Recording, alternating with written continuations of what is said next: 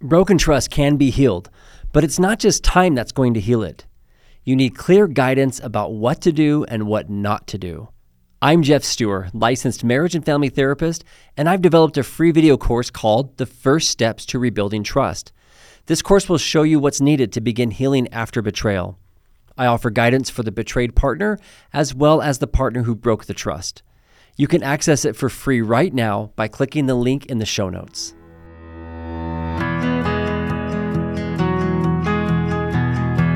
I'm Jeff Stewart, licensed marriage and family therapist, and I want to welcome you to my podcast, From Crisis to Connection. Each week on this podcast, my guests and I will give you and your loved ones resources and tools to heal from the crises of infidelity, pornography, abusive behaviors, and betrayal trauma. But we also talk about how to build and maintain healthy connection in your most important relationships. Thanks for listening. I'm so glad you're here. If you're parenting in the 21st century, there's a strong possibility you have felt overwhelmed and concerned about what to do with smartphones, social media, and all the other digital tools that are in front of our kids these days. I certainly have felt those things. You're not alone. This is something that can easily feel overwhelming to any parent who's trying to be conscientious and protect their children from harmful media, addiction, and basically just numbing out and zoning out all the time. I remember reading years ago that when the first automobiles were created, it took about 10 years for there to be traffic signals. So you can imagine what that looked like. You have all these people that were purchasing automobiles, driving them down the road, and then they would get to an intersection, and there were no rules or guidelines about who gets to go or the order of things. And a similar thing has happened with smartphones and social media and all this technology that's just advancing so rapidly. We've got people that are handing phones to their kids, or adults that are just getting phones and devices and gaming consoles and other things. And a lot of the times we just bring them into our homes and we don't really have any sort of clue what is too much or too little, or whether we should have filters or what kind of filters, and the list goes on and on. I've struggled with these exact same questions with my own children, and I've certainly worked to help guide and support and teach principles to parents over the last 20 plus years as these things have evolved.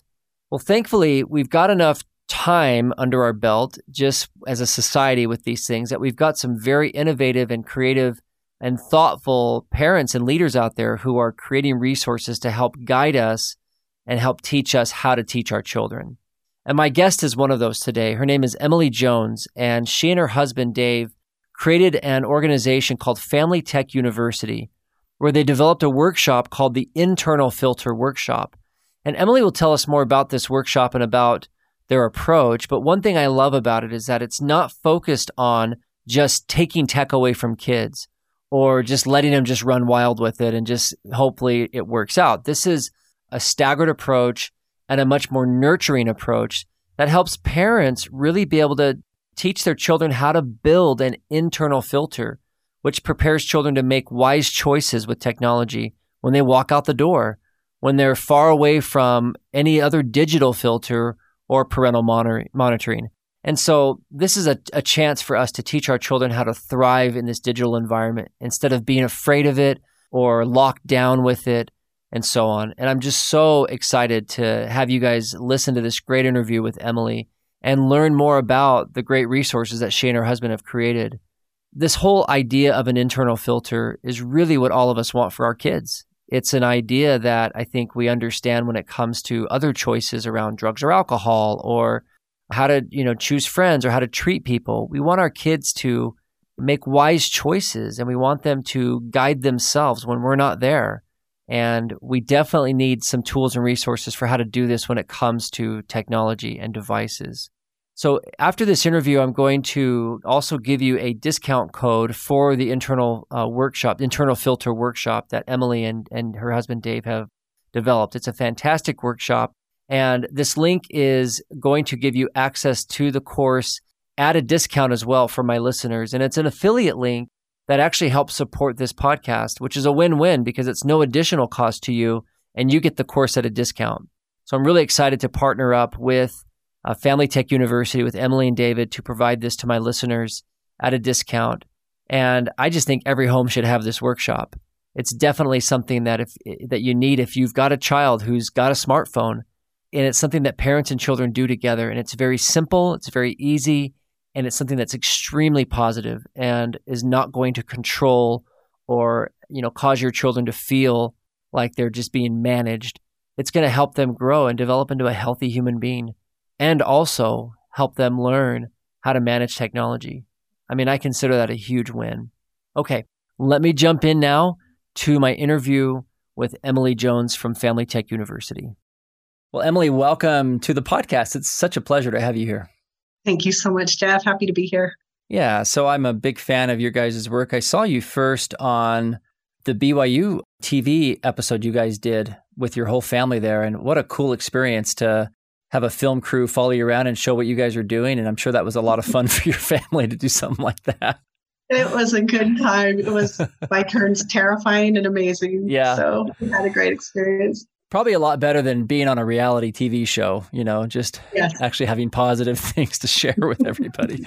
But I'm having you here today because you and your husband, your family have done such incredible work around helping parents help their children develop better media habits inside the home. And the one thing I love about your work is that it's not just only for the kids, that you also expect the parents to basically follow, obviously age appropriate, but follow the same guidelines roughly that the kids follow, that everybody's in this together. Is that the case? Am I getting that right? That's beautifully said. Yeah. It really is beautifully said. I think that's where the power comes from. I think that's why we refer to the platform as Family Tech University, because it is a family affair. It's a whole environment approach. So I think you hit the nail on the head. Yeah, and I'll tell you, my kids are the biggest. They have the strongest radar for any hypocrisy in my wife and I when we're, checking out on our phones or when we're basically doing not doing what we tell them to do. And boy, they'll call us on it. And it's a little humble pie there sometimes, right? It is so true. It is so true. They have the most sensitive radars around when it comes to that. And as you can imagine, me and my husband, with the work that we do, we get it in droves. Yeah, you pick up that phone at the wrong time and you're going to get it. That's right. Exactly. I know, especially if it's during times where you've set curfews or limits and things like that. And it's really something where you're supposed to be tuning into them. And this is just it, right? Like I love my iPhone. I love my iPad. I am completely sucked into the Apple universe, and I love all the iterations of it. My, baby bear watch, my mama bear, my daddy bear device. I've got all the sizes and all the shapes and everything. And it has just made my life so much more convenient. And the benefits of it are just, immeasurable. At the same time, I also am way too familiar with the tractor beam pull that this thing has on me and my family. And every day I have to manage that. And I can't even imagine if it's that hard for me, what it would have been like for me as a 10-year-old, a 12-year-old. I know what it's like for me as a 40-something-year-old guy, but my goodness, this stuff is real and it's designed to pull us in.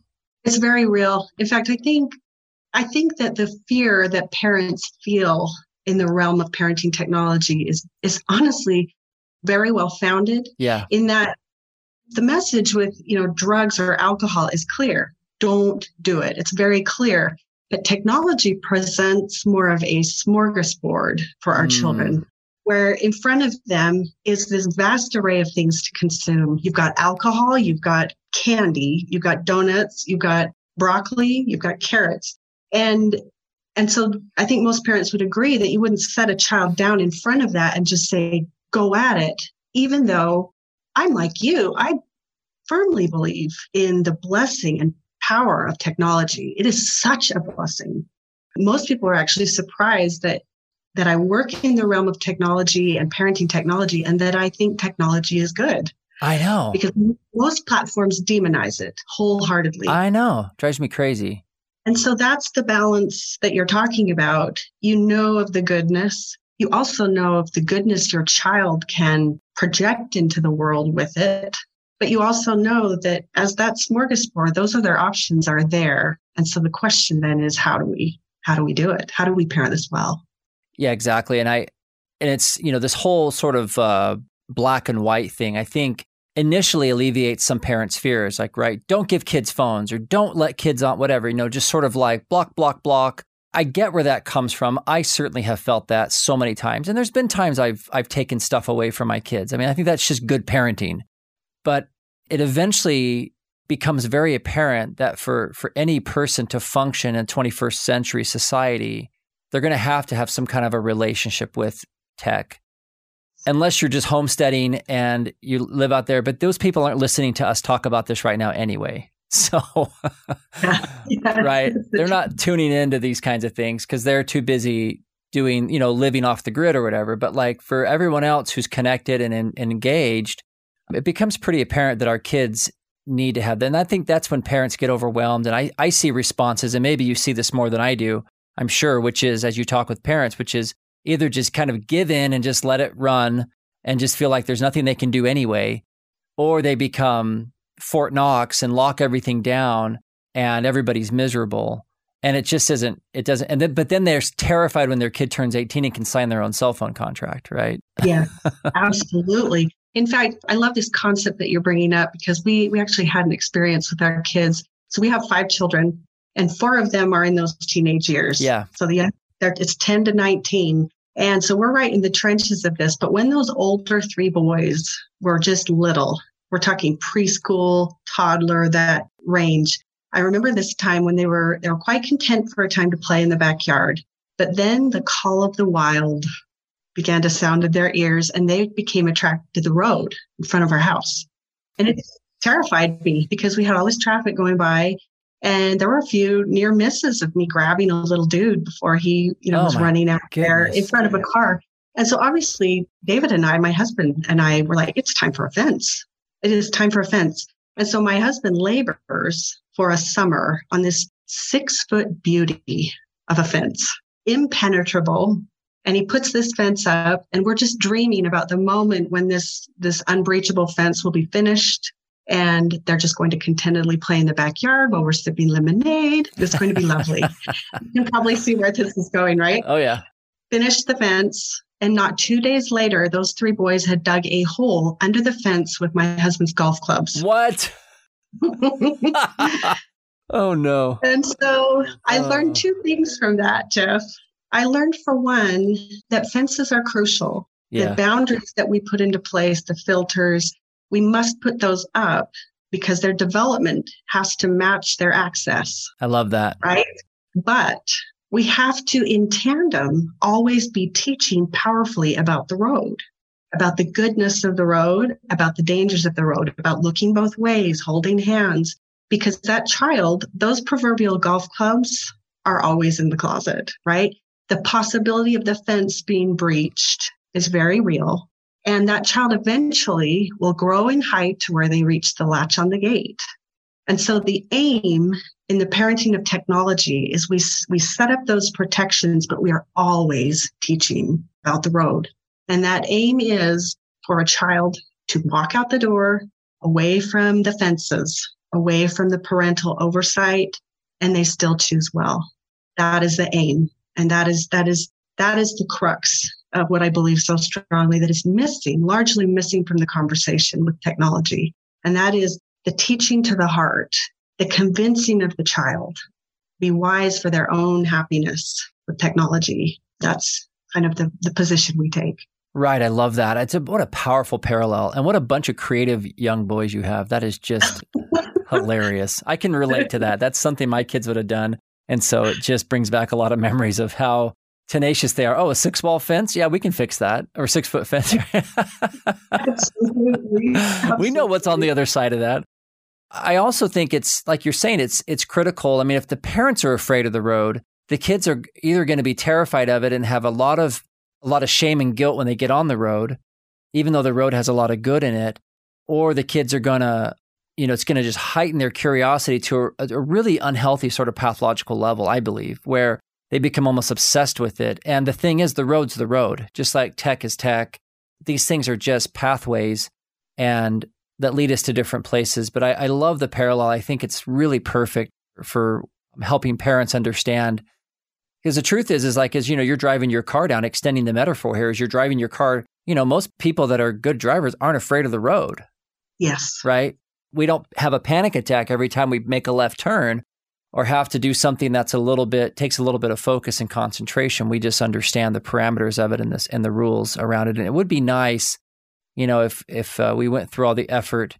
I've often said this, that, the amount of driver's ed our kids take to drive a cage of steel around the road. I would love to have something like that. And in fact, you and your family, your husband, you guys have created something like that really does give parents a chance to really start to give kids, practice, if you will, learning, talking about, and experiencing the open road of technology with those constraints in place, right?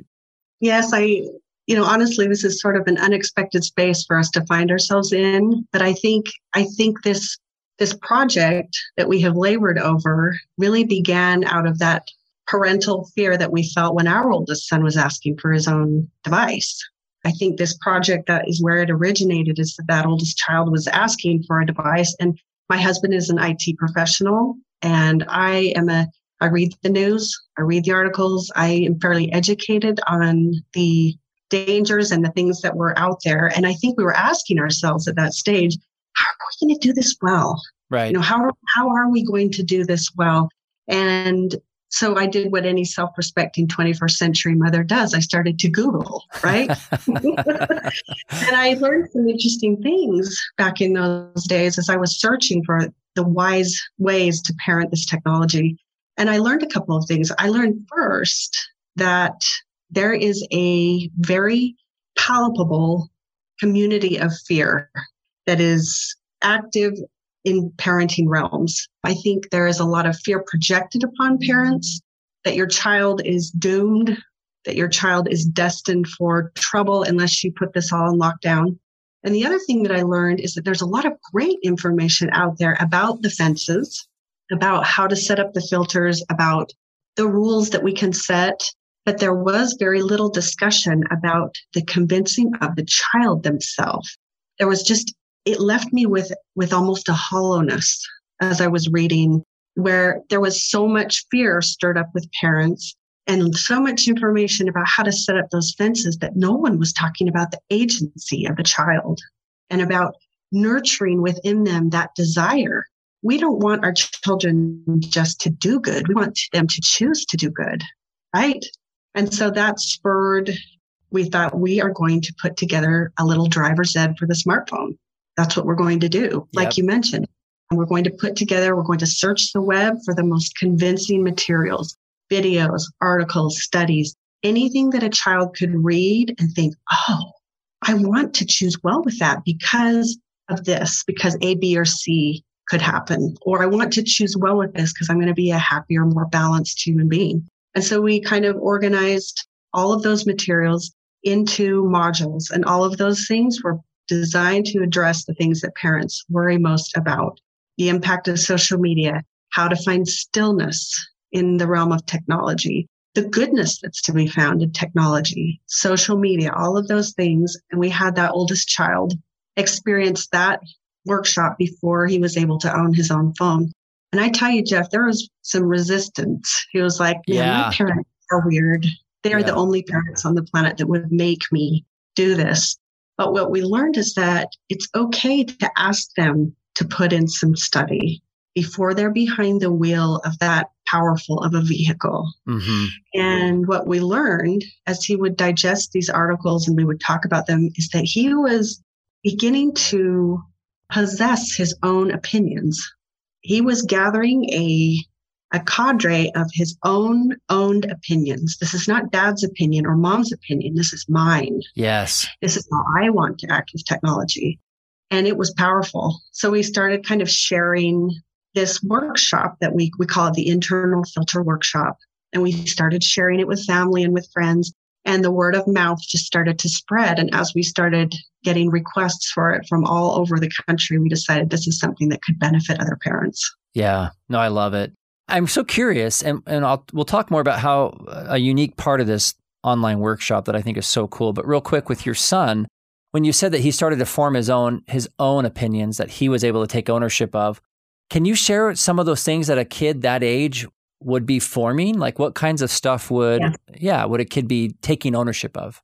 Let me give you a couple examples. So one of the pieces of content that we have our children consume through this workshop is a special by 60 Minutes. It's called Brain Hacking. And it's a special that they put together that is sort of an expose on the algorithms that social media companies use to keep us online for as long as possible. So it's sort of a, hey, this is what's going on behind the scenes while you're clicking around Facebook or Instagram. Okay. And so we had our son, I said, Ben, you really ought to check this out. This is kind of disturbing, because it was super disturbing to me. Yeah. And so he consumed it, and he was young. He was really young, maybe 11, 12. And he consumed this video, and he was outraged when he came away from that video. Right. Surprisingly, I was surprised by the power of his reaction. He said, Mom, I can't believe they're doing that to us. We don't even know. Yeah, nobody likes to be played. Yeah. He said, it makes me feel like a puppet. That's right. Like there's some guy behind the screen that's analyzing my every move and trying to get me to stay on so he can make more money. And that just outraged him. And Jeff, to this day, that boy has a very suspicious, guarded relationship with social media because of an owned opinion. Yeah. This was not, Mom told me this. This was, I have consumed something that is true, and I have developed a feeling for it, an opinion. Another example that I can remember happening with my daughter, she's right at this stage in the throes of that age where body is changing, we're self-conscious about everything. And she had consumed a piece of media from our social media section that was entitled, it was something like, How Social Media Can Make You Feel Bad About Your Body, something to that effect. And she consumed that article, and it was weeks later we were watching some beloved Disney movie. And the main character, who she loves, she even has a quote from this character on her wall, has this impossibly small waist. And my daughter looked at this character, and she looked at me and she said, Mom, that is so fake. Oh, good. So fake that she looks that way. That is not real. Yeah. And I could have just cheered. Oh, yeah. Because she was filtering. She had nurtured in her this internal filter, this ability to filter what she was seeing and place it in a realm of reality. That is powerful. That's every parent's dream, to have a child that's, savvy, media literate, that really understands the content, the messages, like you said, the manipulation that's going on.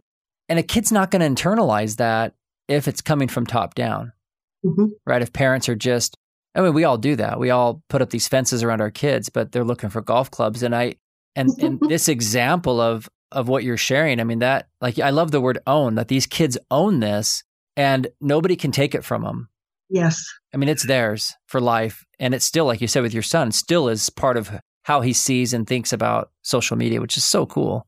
It really is. And I think at this point, it might be wise also to emphasize that this journey to developing these capacities is very much a line upon line journey. I share these examples, but I think it's important to understand in our family, like any other family, there are stumbles, there are mistakes and errors made by our children. And it's interesting as parents, I think we are so accepting of the idea that when they're toddlers, they're learning how to walk, they're going to fall down a lot. Very accepting of that. But we are terrified of them making mistakes with technology. The stakes feel higher. It feels more perilous. But I think we've really got to ground ourselves as parents into this concept that they will make mistakes. There will be errors, and we're not going to freak out. We are going to understand that as they develop this capacity, it is a process. Yeah, it is a process. Yeah, exactly. And do we trust that our kids can feel and sense when something feels wrong? Yeah. Right? That they can sense inside, like, I don't like how it feels when I look at this, or I access that, or spend too much time on this, fill in the blank. But as if we have to be the only filter for that. It just doesn't have to be that way. So I think that's beautifully said. Yeah. I love that. I love the idea that we can trust that our kids, just like a child who falls down, they do want to get back up. Naturally, they get back on their feet. And our kids don't want to stay down. They're not going to stay feeling like crap forever. They don't like it. They have a natural desire to get up and walk. And it may take longer than we'd like it to, but this whole idea of permanence or brain damage, and they're just going to be like, addicts the first second they look at something. And I just think that that is so damaging to believe that. It's just not true. It's not been my experience with my own kids or with, the stumbles we've had in our family, but also with a lot of the families I've worked with over the years. Like, it's just not like that. See, I love hearing that from you because you can speak from such wisdom and in your own professional and personal experience and the things you've observed. It's so true. There is always hope. And so many parents, one question we get asked all the time, I've got a 17-year-old. I can't imagine him having an internal filter. He grabs every piece of technology time he can get. He hides things. There is always hope. There is always hope. And parents never know when they're planting seeds. No, exactly. They never know. Yeah. No, I've got 70-year-olds in my office that, of course, didn't have smartphones as kids, but as they've gotten older, they've realized that it's not working for them. And there's nobody bossing them. But they have this, they're trying to develop their internal filters as fully mature adults who, you would think could do whatever they want and who cares. But like, they have a natural sense of like, this feels like darkness. I don't like it. And our kids come wired that way. And yes, we can get to a point where we're so numb we don't care. But in my experience, these kids aren't going to turn out to be axe murderers or Ted Bundys or whatever because, they had a few stumbles on social media or saw pornography or things like that. We've got to get perspective and recognize that we're not going to be helpful to our kids if we're freaking out all the time. It's so true. In fact, I think that may be one of the more powerful abilities that a parent can develop is that being able to show that child when those errors happen, they're actually almost instructive and helpful because it's an opportunity for the parent to show, I am a safe place to land. Right. I am a safe spot. You will not be condemned or shamed when this happens. I'm going to work with you. What can we do together? How can I help you? And seriously, to all the parents out there, and I include myself in there, let's quit pretending to be so shocked and like horrified that our kids are making mistakes. I mean, we have to look at ourselves if we're honest. How many of us would not have taken the opportunity to push it a little bit or check something out or be curious? This is just human nature. It's developmental. And for us to me, it's hypocrisy to pretend like, it reminds me of that scene in Back to the Future where, Marty McFly's mom as an older woman is like just horrified that, a girl would sit in a parked car with a boy and she just couldn't believe it. And then we go to the flashback and of course she's hitting on her own son, which is just crazy in its own way. But it's just like we can sometimes forget as we get older what it feels like to have all these new experiences and hormones and peer pressure and just all the things that are going on in those ages. And we just need calm, reflective, steady parents that are just guiding us along the way instead of people that are just flipping out that how in the world could you just be a human being? I mean, it's just, it's not helpful. So I love the calm approach of helping the children do the work. And Emily, in your course, one thing that, as we were talking before this, you had mentioned that I think is so cool is that the course is actually for the children, right? Right. They're the participants and the parents have a connection to them and get to read and follow up on the work they're doing in their little journals and their commentaries. And so it's very much a team kind of a thing, and the parents can watch the progression, whether the kid is blowing it off or whether the kid is really digging in and has questions. And so it's very much a tandem type experience. It is. It really is. It's actually a really remarkable piece of technology because I think, we have to address that this is a whole family experience. Mm-hmm. And so the exciting part is that the child puts in the effort. The child reads the materials, journals online, their reaction. And this piece of technology will, with the child's knowledge, of course, and consent, will email the parent that journal entry. And so it's such a marvelous conversation generator. Right. The parent receives this email with that child's journal entries about what they are learning, what they're consuming. And the parent says, hey, I noticed you wrote this. I really thought that was a great idea. I'd love to hear more about what you think about this. Or the parent can also register, he's blown this off. Our maturity level maybe isn't where I hope it will be, but it will be. But it gives this parent the awareness of what's going on in the head. Am I registering what I'm learning? And it's just awesome. It's really an awesome experience. Right. Or even, wow, these answers seem too good to be true. We probably ought to have an offline conversation about this. Got to get a better read on this to make sure they're not just telling me what I want to hear. That's the truth. Very, right. very well So, said. everybody, you're going to know your own child but what a cool thing. I mean, I know so many parents, I've talked to over the years have just felt mixed about, well, how do you know? Do I read their journals? Do I get in, I don't want to be prying, and I don't want to just always look on their cell phone and see the conversations they're having, or I want to give them a private place. But this is really inviting a conversation about something that may be hard for parents to have, or they may not know how to have with their kids without it sounding like a lecture, without it sounding like all their fears are coming out. And the kid can sort of learn from the content and the material and the journey, and then pull the parents in for a bird's eye view of the whole thing. Yes, it really is a great experience. And it puts that child in the driver's seat with an understanding that, okay, these really are going to be ultimately my decisions. How do I want to interface with technology? Right. One of the things that we really encourage parents to do in order to nurture this in their children is to nurture in the child life vision. Dave and I have almost this pathological interest in young people who are choosing well with technology. Why? That's what I want to know. Why is that child choosing well? Yeah. What are the elements that they're thinking? And what's happening in that child's mind and environment that would spur good decision making with technology? And I'll tell you, Jeff, the one thing that we find in all of those kids is some level of life vision, some understanding or dream inside of themselves of what they want tomorrow to look like. It's surprising sometimes how much kids have thought about this. What kind of dreams do they have for a future career? What dreams do they have about future family? What kind of a person do they ultimately aspire to be like? These things are all components of this life vision. And I'll tell you, life vision is a huge driver of decisions with technology. Oh, absolutely. All the time. Talk to kids who say, well, I'm kind of putting a cap on how much I sit on this platform because I don't want that to become a huge part of my life. Or, I have these dreams that my family will be like this, or that I'm going to be this kind of a dad or this kind of a mom.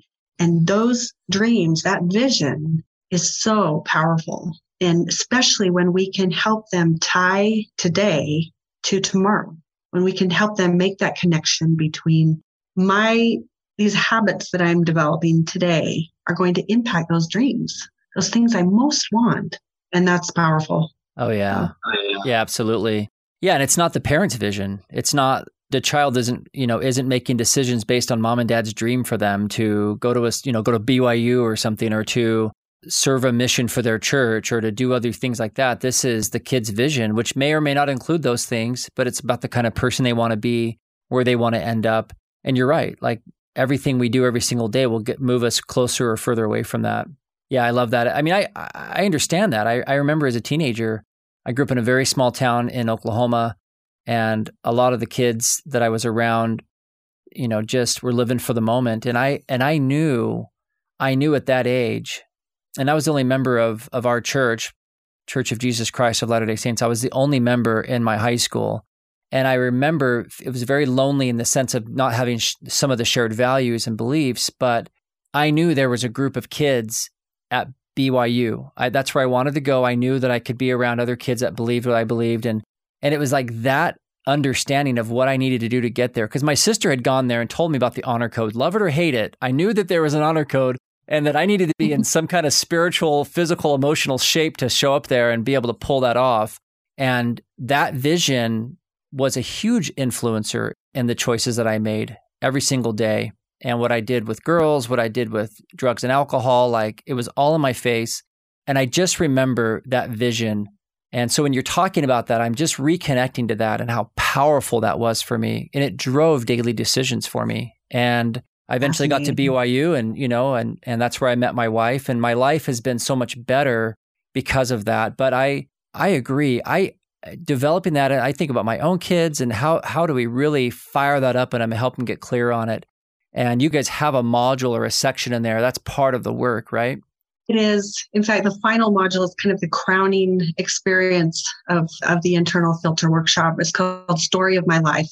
And this is something any parent can do. Yeah. But before our kids have possession of their own device, we have them do either a sound or a video recording that we call a life vision recording.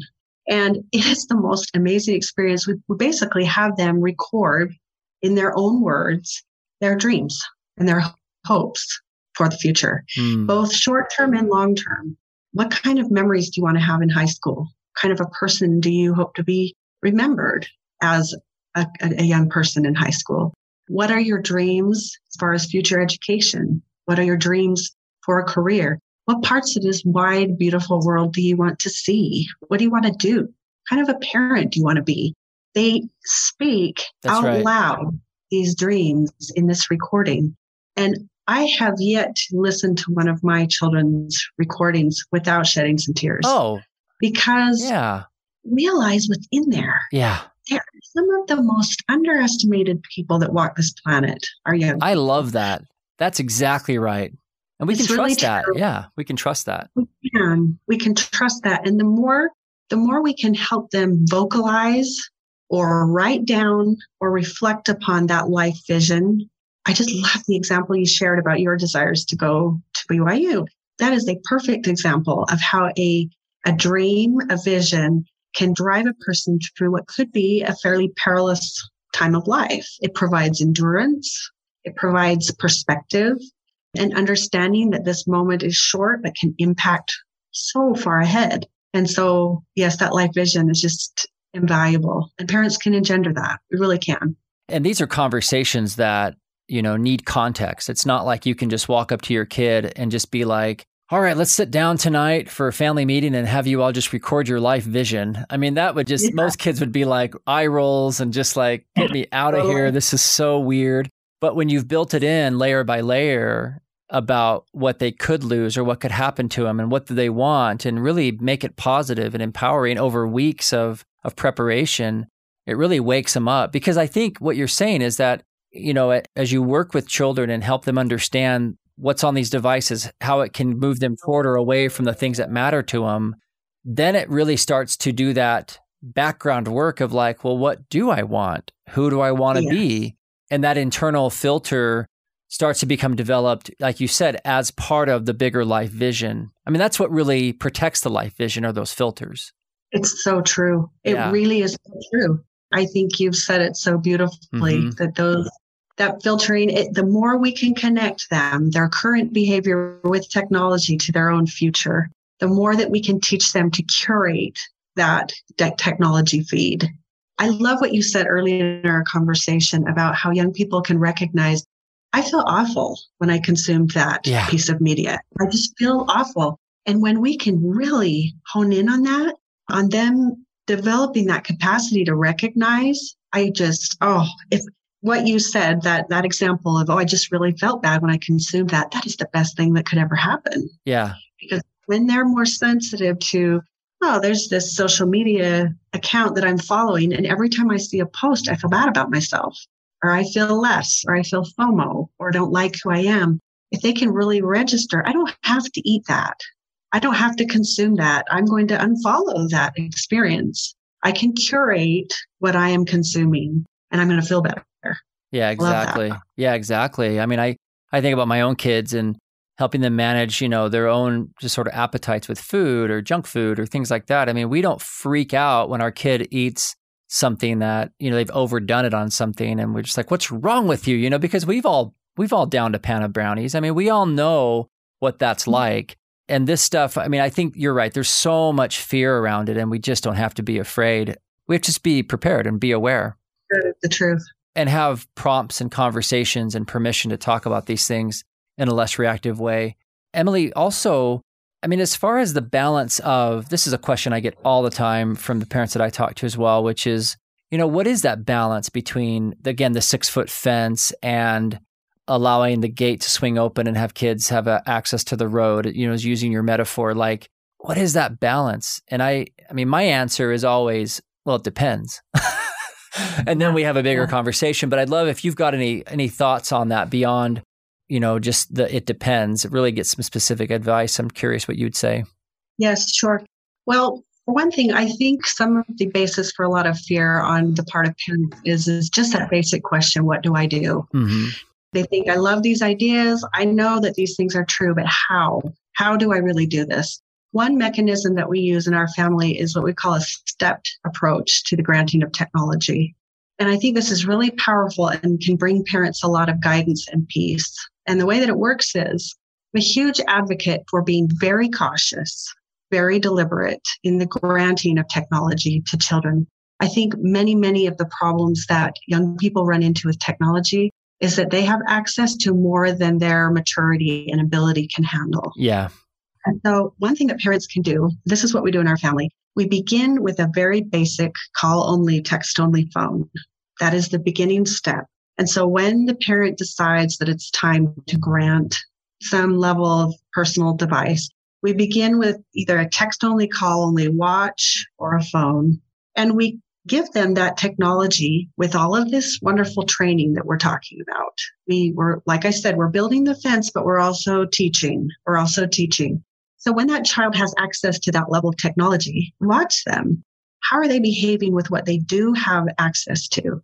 If they have access to a video game console, do they have a fit for an hour straight when they've got to turn it off? Do they have a fit when they need to plug that phone in at night? In their conversations and the way that they're using that phone, are those positive interactions? Are they sending out good things into the world? Are they using what they do have access to appropriately? As you observe that child and notice that strengthening, that capacity growing, once they gain some level of mastery over that level of technology, then we consider the next step, which in our family is a limited smartphone. So they will have limited access to a browser, maybe just at certain times of day. We've got the filters installed, and they may have access to some parent-approved apps. So they start kind of moving into a little bit more technology. How are they behaving with that next level? Are they being wise? Are they being wise about the things that they're doing with that level of technology? We never grant that added layer of technology before that child is demonstrating responsibility and wisdom with what they already have. Yes. And that's a really powerful tool for parents. It brings peace in knowing we have a plan. We know what we're going to do. It also empowers the parent that if they grant some level of technology and the child is consistently not doing well with it, maybe they're seeing damage, they're seeing, unhealthy things consistently happening with that, the parent can be very brave and very courageous to pull back to that previous level and get things established again until we're developing this maturity and this demonstrated responsibility. I think that's helpful. I love that. And then eventually it just opens up to where, when they reach a certain age or even adulthood, they've already had so much practice driving this tech with everything in place that it's not going to be this big free-for-all. It'll be a natural slide into, full access that, you and I have. I mean, we have to have some level of filtering. Otherwise, we'd either spend all day on the couch surfing or getting ourselves into trouble or whatever, just. Yes, I love that you bring that up. I think aside from just having a plan for granting technology, I think we also put together what we call, we actually have a free download if your listeners are interested in that. It's called My Tech Plan, and it is a much better alternative to the traditional cell phone contract that we hear so much about. This is the higher level of cell phone contract in that it is a plan where the child counsels with the parents put into place just a few very simple rules. I mean, less than a handful, very easy to remember. They might be things like no phones at the dinner table, no phones in bedrooms, very simple, not a long list, not overly complicated. But the real magic happens in the second part of this document where the child outlines their own plan for interaction with technology. And most parents are amazed when they go through this process to see just how much that child really does want to do well with it. They really do. Right. And so when we have this combination of the scaffolding put into place by the parent, that wisdom, these are our family rules that are very simple, but then that child embellishes that with their own perspective, how they hope to use technology. It is a recipe for amazing things. Yeah, I love that. Yeah, that's a great resource. I know, and to pull our kids in is, if we view them as again, someone that wants good and seeks good instead of starting off from, hey, you're trying to get something from me that's not good for you, then we set up an adversarial relationship and we can't really, and they feel that, and we're not going to be able to really work together as a team to help them if we just believe they're out there to try and get whatever they want. It's interesting. I went and spoke to a group of parents a few weeks ago and in a church setting, and the bishop of that congregation, when he stood up, he said, the reason I'm having this meeting is because I've been meeting with all your kids, and what they're telling me is that they want more help and support with their phones and they're not getting it. And I was so proud of those kids for going and talking to a church leader, another adult, and saying, hey, can you talk to my parents? And I don't, I need help with this. I'm struggling with pornography or social media or whatever, and it's overwhelming me, and my parents have no clue how to help me. And I just thought, wow, our kids are probably at a point now, because it's just the wallpaper of our lives now, it's everywhere, that it's not novel anymore, and they need help and tools and resources. And we're the best. I think parents are the best resource if we're going to stay calm and educated and supportive. We can do so much good. Oh, amen to that. I think that's so beautifully said. What a great example of the real root desires of most young people to do well. Yeah, exactly. And, I imagine that it probably just took some non-judgmental and loving questioning and concern from this leader to draw that out of these kids. And I think parents are totally positioned to do that with their own children. So true. So Emily, let's talk about, just wrapping up here, I know that you've been kind enough to grant a discount and access to this course for my listeners. And so I'll put that information in the show notes so that you guys can get a discount. And that also helps support the podcast at no cost to any of you. It's a great opportunity for us to team up with Emily and her Family Tech University. But that's the course for the children, and the parents can learn alongside with the parents, right? Yes, that is right. And of course, the one thing that's helpful, I think, for parents, because they want to know, well, what's my child consuming? Yeah. There is, when that workshop is purchased, the parent has instant access to the entire workshop. Perfect. The child does not. The child moves in module 1 doesn't open or module 2 doesn't open until 1 is complete, but the parent gets a view of the whole thing. So they can look ahead and anticipate what's coming and be aware so they can answer questions. And I love it. Yeah, that's a great design feature. I think that's fantastic. As someone who builds courses myself, I know there's lots of decisions that go into how you release the information, how it's done, and where you're doing it for two different learners or two different motivations, if you will. I think that's a great way to do it. And so I definitely would encourage, all of you listening to go check this out. I'm going to go through it with my kids. I've consumed everything that Emily and her husband have done. I've looked at it all, and it's just fantastic, and I totally support it. In fact, I gave a presentation that you can find on YouTube from 10, 12 years ago, and it's a very, very rough version of me trying to clumsily explain a lot of these concepts that they have completely refined and put into a message that has me cheering. I just think it's fantastic because it's just so overwhelming. If we don't have good guides and answers as parents, we can feel very outnumbered very quickly by the devices, by our own kids, by all the pressures. And so for us to be in front of this and feeling confident, to me, is just a huge gift. So thank you to you and Dave for the great work you guys are doing to support families. Yeah. Thank you. So good to be here. You can learn more about Family Tech University and the great work that they're doing by visiting their website at familytechuniversity.com. And of course, on that website, you're going to find a link to the internal filter workshop. And you can purchase additional licenses for other children so that each child has their own login and can work privately through the materials and stay connected to you individually so that you can understand where they are and what they need. It's a really cool opportunity for children and parents to have these conversations about phones and social media and media messages, and just a fantastic resource for today's 21st century parenting. And again, if you want a discount on it, you can enter the code JEFF5 at checkout for the internal filter workshop. That's GEOFF, the number 5, all caps. I'll put a link to this in the show notes so you can find it there easily. And this will give you a discount on the course. And again, it's an affiliate link, so it will provide some additional funding for this podcast. A huge win-win at no cost to you. And I'm just excited to partner up with these guys and provide this. Thank you, Emily and David, for the great work that you're doing.